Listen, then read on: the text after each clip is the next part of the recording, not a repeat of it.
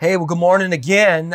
This is a fun day for me today because not only do I have Sam here, like each and every week, but we got Caleb's here and Levi's here and Chase is here.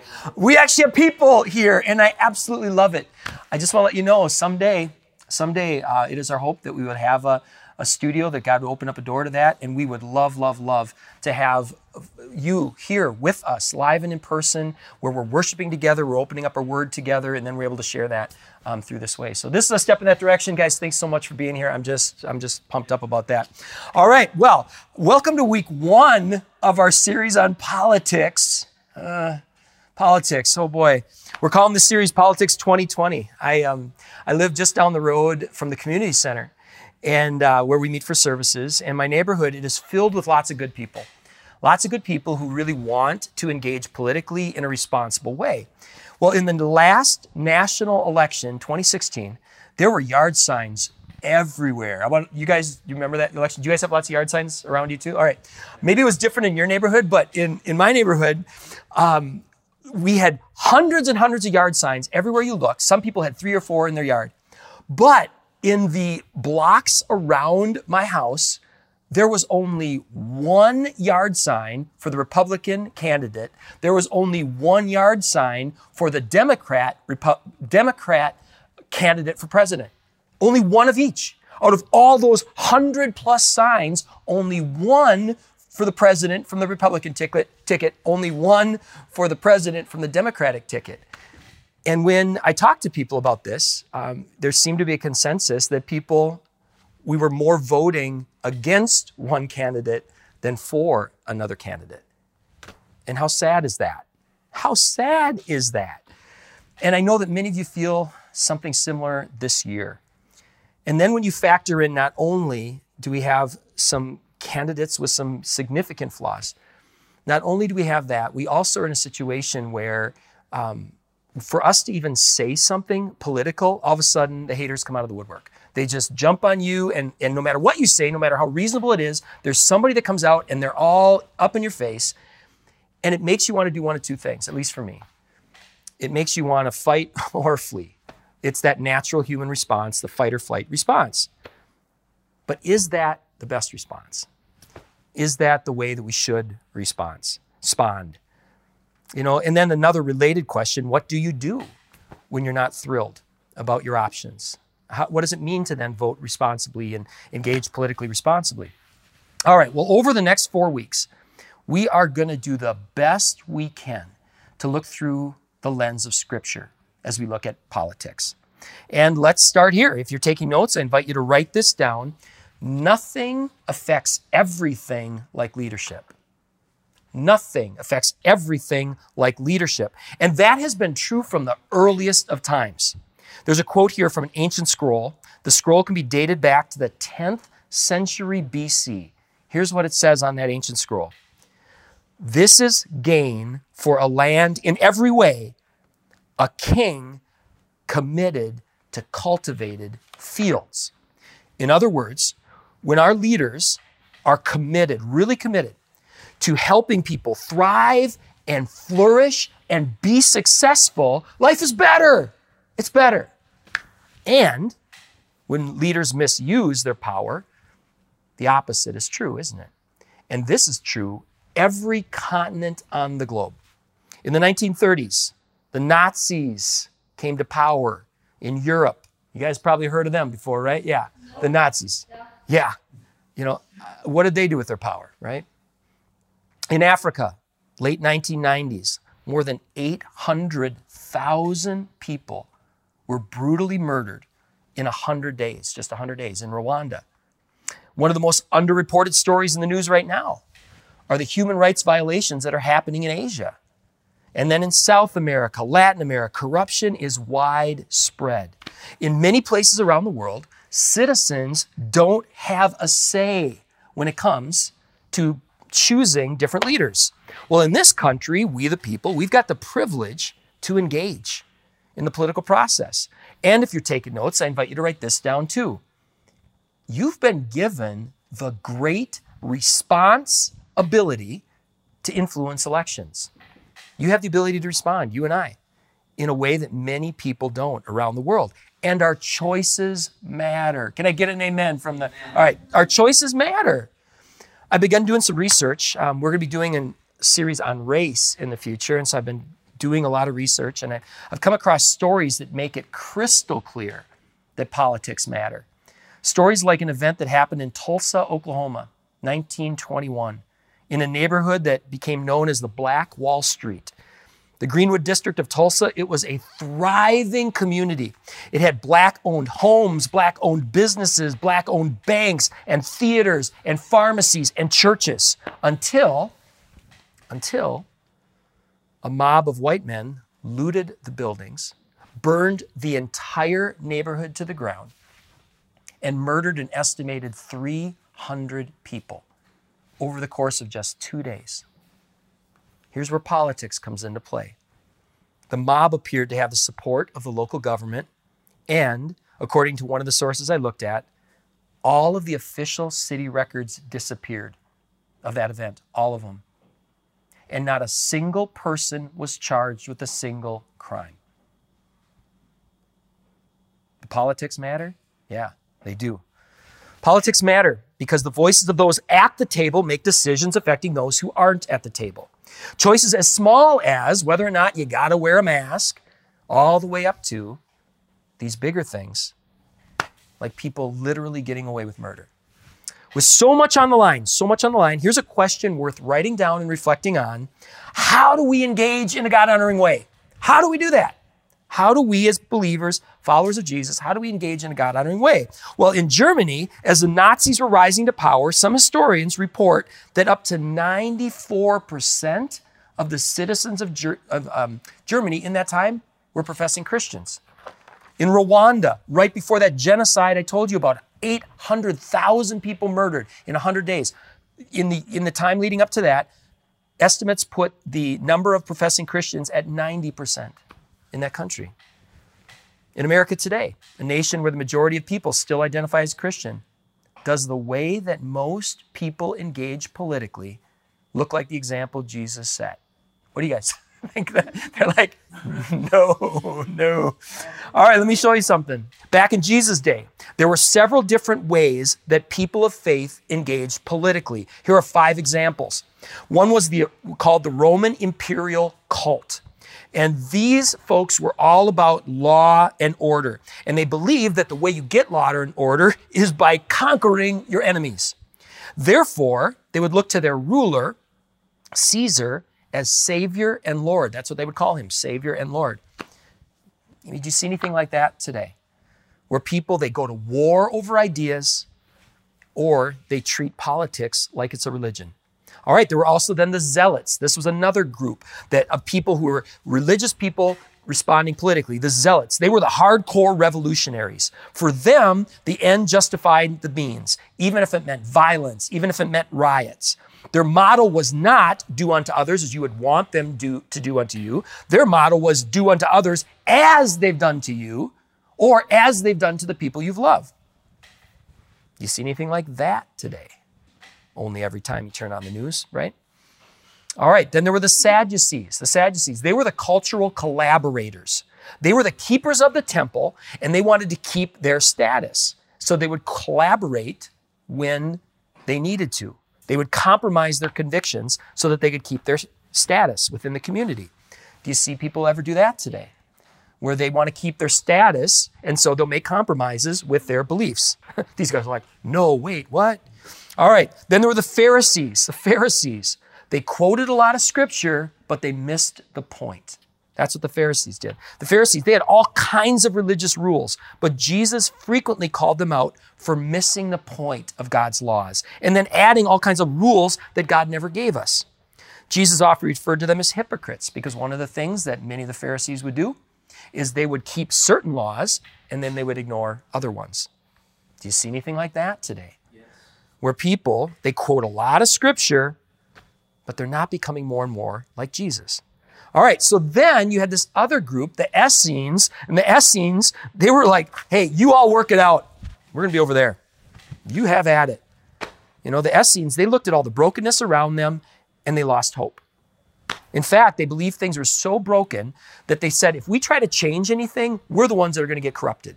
So why would we even bother? Let's just get out in the wilderness, away from everybody. And they retreated to their own little communities where everyone believed the same basic things they believed. And then they just waited. God, you go make it right. We're going to be over here. Even though God's plan all along was to what? To take us and to go engage in the world and to be part of bringing that hope and be part of bringing that difference and bringing healing. So do you see anything like that today? People are just like, forget it. And they just back out of the process altogether. Well, as we look at these different ways, we've got these different examples of ways that in the time of Jesus, people of faith were responding politically. You had the Roman imperial cult, you had the Zealots, you had the Sadducees, you had the Pharisees, you had the Essenes. Which of these approaches did Jesus take? None of the above, right? None of the above. He didn't align with any of these, did he? Well, in this series, we're going to do the best we can with the time we've got to point to the way of Jesus. This morning, what we're going to do is we're going to take a look at a letter that was written to a former fast-tracking Pharisee named Paul. If you ever want a little tongue twister, guys, try that one. It's a letter that he wrote to the first church that he founded in Europe. The first church he founded, fun fact, was a city called Philippi. The reason I chose this letter, his letter to the Philippians, is because of its political context. Political context. Philippi was a Roman colony. If you want to look it up, the Battle of Philippi, 42 BC, I think it was, or something like that. Look that up. It was a real event. And after that battle, the Romans founded a colony in modern-day Greece. And it was founded by these Roman veterans, these former soldiers. So if you were a Christian living in Philippi, it seemed, since these were hardcore Romans, it seemed like you had two options. You could either fight against what they believed, or you could just say nothing so that you could avoid the backlash. It was fight or flight. Well, in his letter to the Philippians, Paul describes what does it mean to be a citizen of a very different kingdom. Let's take a look. If you have your Bibles, turn with me to Philippians chapter 1, verses, we're going to start with 27 through 28. And it says this, "Only let your manner of life be worthy of the gospel of Christ, so that whether I come and see you or I'm absent, I may hear of you, that you are standing firm in one spirit with one mind, striving side by side for the faith of the gospel, and not frightened in anything by your opponents." All right, now on your screens, you'll see that we highlighted some words in red, and then I gave you the Greek transliteration that are translated into those words. There's wordplay that's embedded in this letter that doesn't translate well into English. The Greek word that's used here in chapter 1, it looks a lot like our English word politics, doesn't it? Now there's another word, a Greek word, that's going to show up in chapter 3. We're going to take a look at that right now and look at that one. That one looks a lot like our word politics too, doesn't it? All right, let's take a look. This is Philippians chapter 3 now, verses 17 through 20. Philippians chapter 3, verses 17 through 20. Guys, if you just want to tip, if you're ever in front of the camera and you need to stall, just repeat the same thing that you said a couple times over and over again. There you go. All right, what are we at? Philippians 3:17. Here it is. All right, brothers, join in imitating me and keep your eyes on those who walk according to the example you have in us. For many of whom I have often told you now and tell you even with tears, they walk as enemies of the cross of Christ. Their end is destruction. Their God is their belly, and their glory is in their shame, with minds set on earthly things. But our citizenship, it's in heaven. And from it, we await a Savior, the Lord Jesus Christ. All right, Paul uses the words, again, that look a lot like our word politics to drive home the point that we are citizens of a different kingdom. Among us, there should be a shared commitment to the way of Jesus.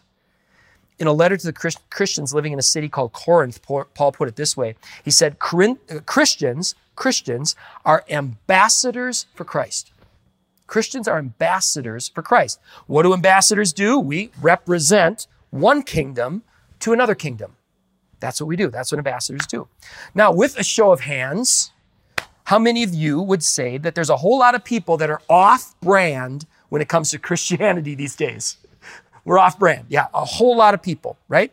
And that was the case in Paul's day too. There were a whole lot of people. In Corinth, they were compromising with the culture. So Paul wrote a letter to them to say, hey, that's not the way of Jesus.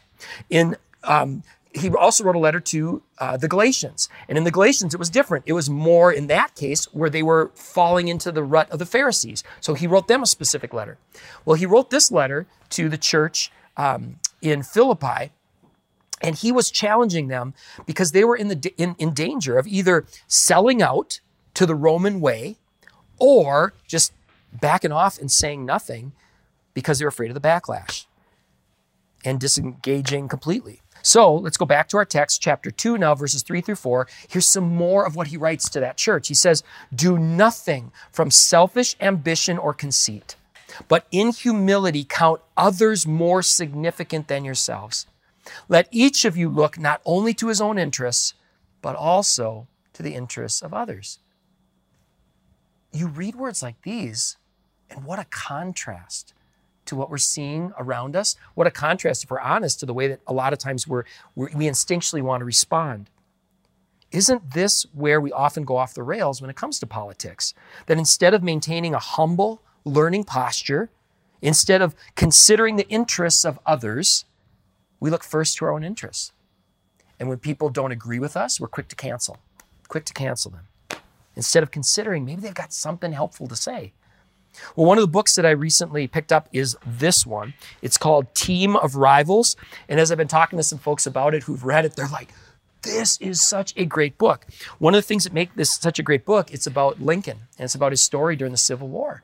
And one of the things that he did, he purposely brought together these people that saw things very differently because he knew this was a complex situation that he was facing, and he knew he had to get all kinds of different perspectives if they were going to overcome these challenges. Imagine how the political landscape would change. Imagine the challenges that we could overcome together if everyone who claimed to be a follower of Jesus modeled humility and was committed to seeking out the best ideas, regardless of which tribe, which party they came from. All right, here's another example. That was just one example. Here's another example of what Paul wrote about what does it mean to be a citizen of heaven? How do we act as citizens of heaven? This is Philippians 4:8. I'm going to guess you guys have heard this one before. When I start reading it, it's going to probably sound familiar to you. This is Philippians 4:8. It says, finally, brothers, whatever is true, whatever is honorable, whatever is just, whatever is pure, whatever is lovely, whatever is commendable, if there's anything that is excellent, if there's anything worthy of praise, think about these things. I was recently having a conversation with a couple, and they were looking for a new church. And one of them was sharing about her experience in the denomination that she grew up in. And she said, I know what they're against. I'm not sure what they're for. Not sure what they're for. It is so easy to point out problems, isn't it? So easy. It's like hunting cows, right? It is easy to be cynical. It is easy to be critical. As followers of Jesus, part of what we should be is vision casters. There is this amazing vision that Jesus cast for a kingdom of heaven and what that was like, where we grow in our understanding of truth, that every person bears the image of God, where we honor and forgive one another as God forgives us, where we seek to align our lives with just laws that protect the vulnerable and protect minorities, protect the marginalized, laws that give everyone a chance to thrive and flourish and cultivate those fields and to pursue excellence. There's another book that I picked up recently too. It's this one. It's called I Have a Dream, and it's a collection of speeches by Dr. Martin Luther King Jr. That guy could cast a vision, couldn't he? As I've been looking at the curated lists that organizations, including churches, have been putting together about race, I've noticed very, very few are including works by Dr. Martin Luther King Jr. I don't understand that. Dr. Martin Luther King saw the world as it was. He identified what was broken. he cast a vision for a better future, and then he committed himself to that end. These don't have to be either ors. These should be all ands, right? Dr. Martin Luther King, he had those four things. Imagine how different the political landscape would be if we as believers did all four of those things. What if we worked really hard to see the world as it really is, to identify what's broken, to cast a vision for a new and better future, and commit ourselves to that end? How many of you would say with that would make the world a better place? Yeah, right? Amen, right? Okay, well, politics matter, you guys. Politics matter. In 2020, we are facing challenges that no single party can solve on their own. But together, think about this. We have trillions of dollars. Together, we have hundreds of millions of minds and perspectives. And we have a God who works in and through people. Last week, many of us participated in the Global Leadership Summit. And one of the presenters wore a jacket. And that jacket had the words representing Christ. Representing Christ. Not representing Christ, representing Christ. I love that. As we bring our time together this morning to a close, here's our invitation to you. We invite you to join us as we explore what it means to represent Christ to a broken world. Last week, when we sang those words, and the Church of Christ was born, I had chills when we sang those words. Because when the Church of Christ was born, the world changed. There has never, ever been a movement that changed the world in such positive ways as the Jesus movement. Nothing even comes close. But today, what do people see? They don't see that. At least most people don't see that. They see new versions of the Roman imperial cult, where professing Christians, they seem to have greater devotion to their political parties than they do to Christ. They see others who resemble the Sadducees, taking their cues from the culture. They see others who are more like the Pharisees. They quote scripture, but they miss the point. They see modern day zealots who are breaking laws, hating on their enemies, forgetting that our struggle is not against flesh and blood. And they see modern day Essenes who just say, forget it, I'm out. Let's get back on brand. What happened when the Holy Spirit fell? About 120 years ago on believers. Well, what happened when the Holy Spirit fell on about 120 believers about 2,000 years ago? They began to represent Christ, didn't they, to the world. And no movement in history has had a greater positive impact on the world. Politics matter. And next week, we invite you to join us because we're going to pick up where we left off. And we're going to wrestle. How do we disagree well? And then the week after that, we're going to challenge one another and look at what the Bible says about prayer. And are we praying for our leaders the way the Bible instructs us to? And then the week after that, we're going to look at biblical principles that can help us choose when we get to the ballot box and we have two candidates that are both flawed. What do we do? Well, as we seal this time together with a song, before we do, I want to share these encouraging words. This is how Paul opens his letter to the Philippians. This is Philippians chapter 1, verses 6 through 11. Paul says this to people who are living in a really tough situation, politically charged. He says, I'm sure of this, that he who began a good work in you will be faithful to bring it to completion at the day of Jesus Christ. It is right for me to feel this way about y'all because I hold you in my heart. For you are all partakers with me of grace, both in my imprisonment and in the defense and confirmation of the gospel. For God is my witness. I yearn for all of you with the affection of Christ Jesus, and it is my prayer that your love may abound more and more. And here's I really want to hear this. More and more with knowledge and discernment, so that you may approve what is excellent and so be pure and blameless for the day of Christ, filled with the fruit of righteousness that comes through Jesus Christ to the glory and praise of God. With a show of hands, how many wish you had more knowledge and discernment? Those are right. God wants to give that to us. How many of you want to have a righteousness that just doesn't come from your understanding of what's right and what's wrong, but one that really comes from Christ? Show of hands on that. All right. Then let's pray to that end. Let's pray. Father, I want to thank you for my brothers that are gathered right here in this room and the unity that we have even here. as we come alongside your vision and we hear it, this vision for a very different way of responding than the way that we see playing out around us. Lord, give us humility. Help us to see our own shortcomings, even as we make these bold statements about what everybody else is doing wrong. Help us to see our own shortcomings. And Father, help us to become more like you.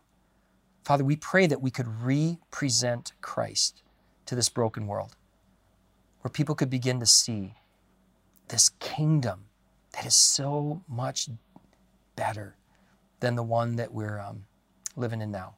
So Lord, we pray for these next weeks ahead. We dedicate this series to you. And we pray for your Holy Spirit to fall on us. This we pray in the mighty name of our Lord and Savior, Jesus Christ. And all God's people said really loud, Amen. Amen. God bless you. Have a great week.